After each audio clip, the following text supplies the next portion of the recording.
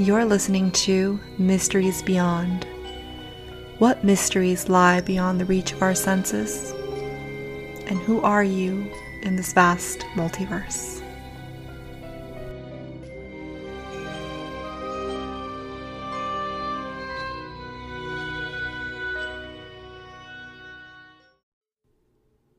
Hello and welcome to Mysteries Beyond. I'm your host, Laura Lavender. With the sun now being in its waning phase, and the days becoming shorter and shorter, with darkness prevailing, my ongoing study of demons continues with Lamashtu. I wouldn't be surprised if you haven't heard of her. She is an ancient Mesopotamian goddess. But if you've heard of Lilith, mother of demons, and or of Lamia, the once Libyan queen who ripped her own eyes right out of her head in Greek mythology, and or if you've heard of sirens who were later associated with mermaids, then you'll already be familiarized with most of Lamashtu's characteristics.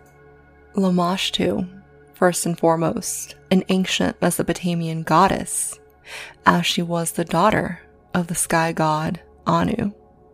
But you see, Anu was not only the father of all the gods, but also of evil spirits and demons. And Lamashtu was later instead referred to as a demon. She was said to act in malevolence of her own accord, so she acted of her own free will, rather than through the will of the other gods, which, firstly, made her a rebel, and at some point she was said to have been banished from heaven onto earth, very similar to Lucifer. And because she acted in malevolence of her own free will, some of her evil deeds include, but are not limited to, killing children, killing unborn children, so provoking expectant mothers to have miscarriages, causing harm to mothers and expectant mothers, eating men and drinking their blood, bringing nightmares, causing sleep deprivation by disturbing the sleep paralysis, infesting rivers and lakes with diseases, and she is also known to bring with her sickness and death. That is a long list, I do have to say. I think she pretty much covers evilness. I think she's got it down. She is certainly a very ancient and powerful force. And although she has the ability to bring harm in many, many ways, she is primarily known as a child killer, a demon who terrorizes mothers and pregnant women, who would kidnap babies while they were breastfeeding. But what did she do with all those babies she stole and the children and babies of other people she killed? She devoured them because she had an unquenchable thirst for their flesh and blood. She would gnaw on their tiny bones and drink every last drop of their blood. Is that imagery not disturbing enough for you? Well, let me go into how she was depicted as. Lamashtu was said to have the head of a lion, the body of a donkey, with blood-covered talons for feet.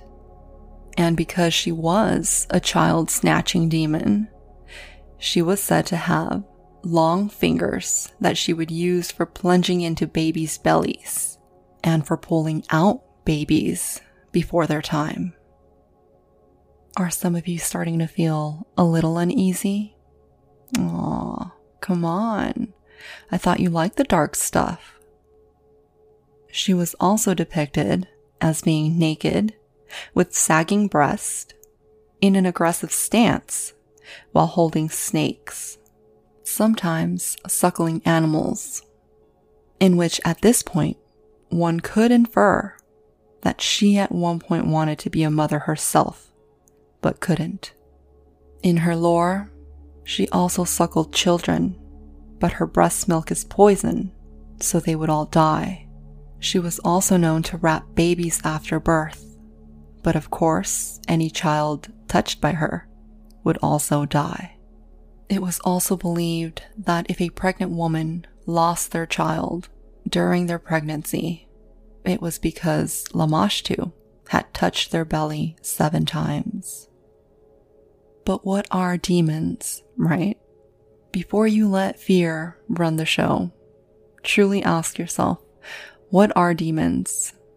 And as we've learned here, they can be both aspects of our consciousness, as well as external forces.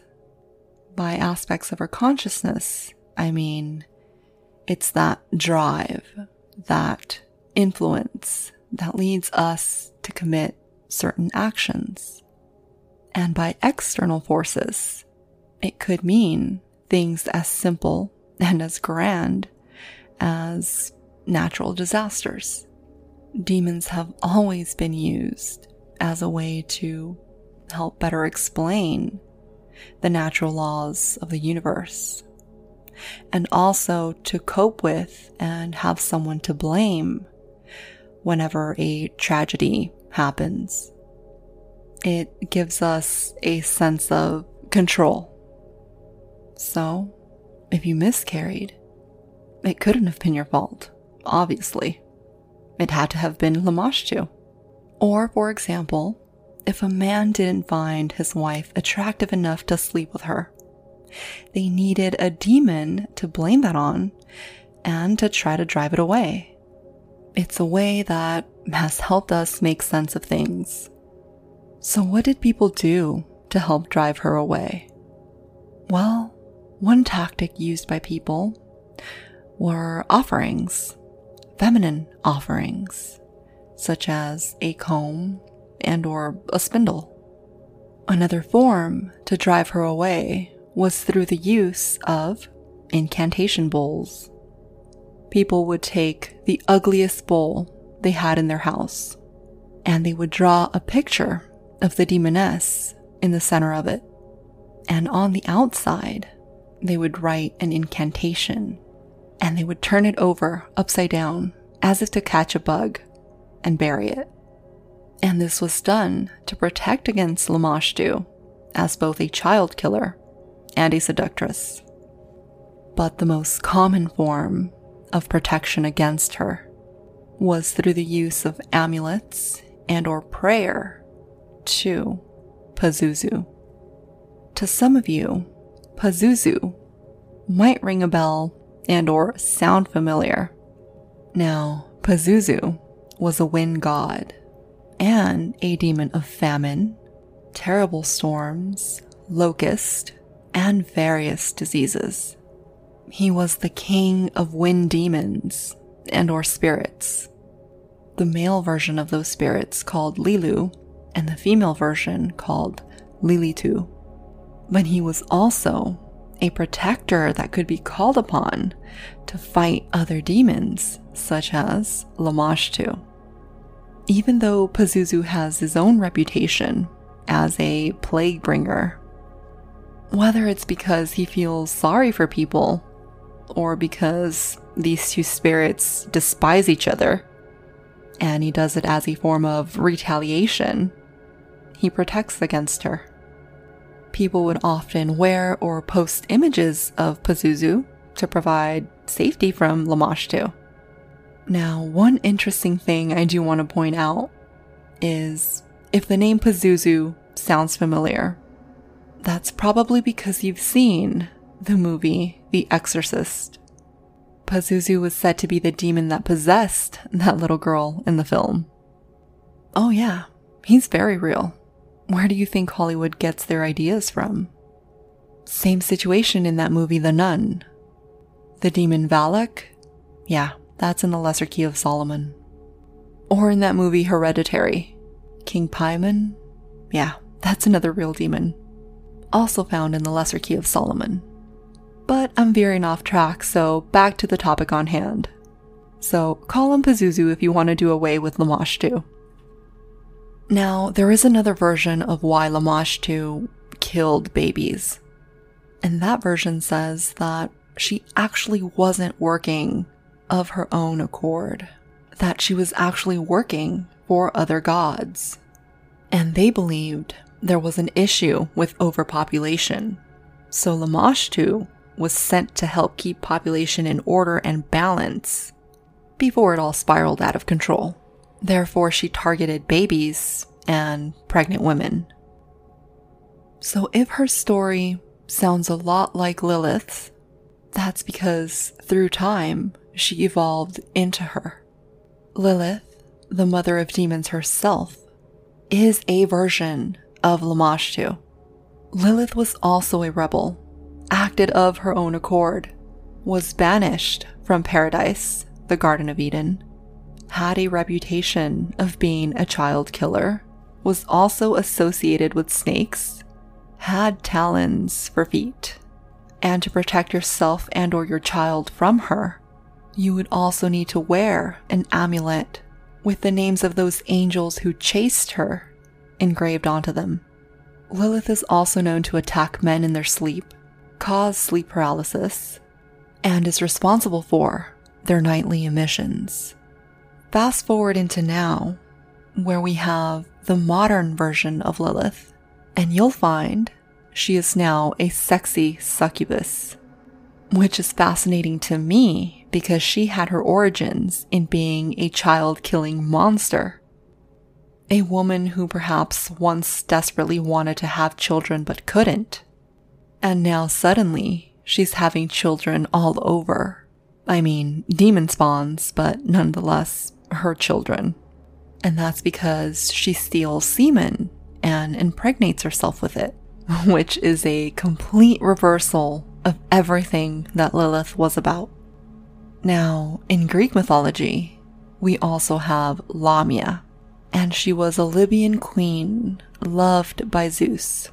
And long story short, Hera, Zeus's jealous wife, discovered the affair and retaliated by, in some versions she stole, and in other versions she killed Lamia's children.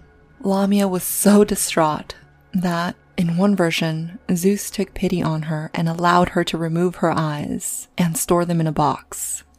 And most myths agree that Hera then turned Lamia into a serpent, where she then became a child-eating monster herself who resided at sea, who also had the ability to shapeshift from beautiful woman to a snake-like sea monster who also preyed on sailors. And I'm sure by now you can see the association to sirens and even vampires. Sirens can be associated to Lamia because they are creatures who reside at sea, who originally were half-human, half-bird creatures, then later depicted as more mermaid-type beings, who were creatures that had the ability to shapeshift from being beautiful women to sea monsters who lured sailors into their demise. Vampires were also said to be beautiful women, shape-shifting creatures, who seduced and lured men into their demise. They would suck your blood and kill you. They would drain you of your life force energy, your blood. So mermaids and sirens can be traced back to Lamia, and vampires can be traced back to Lilith, and both Lamia and Lilith can be traced back to Lamashtu. Isn't it fascinating how it all interconnects? And here's a fun thing to look out for next time you're watching a movie or a series. Anytime a character is named Lilith or Lily or Lilu or some variation of that, see if you can spot any characteristics of Lamashtu and or Lilith, and pay attention to the color of their outfits, their wardrobe. Chances are it's going to be red. I may just have to do an episode on Lamia as well. But let me know your guys' thoughts on the episode, and or if there's another demon that you'd like me to talk about. And if you guys have any questions, or if there is any feedback, or if there is simply anything that you just feel like sharing with me, you can reach me at lauralavender.mb@gmail.com. And or you can friend me on social media, on Instagram at lauralavender.mb, and or on TikTok, same handle, lauralavender.mb. Also, don't forget to check out the website at www.mysteriesbeyond.com. There are a few resources on there if you're interested. Guys, thank you so much for supporting the podcast by listening to Mysteries Beyond. I'm your host, Laura Lavender, and I'll see you guys next episode.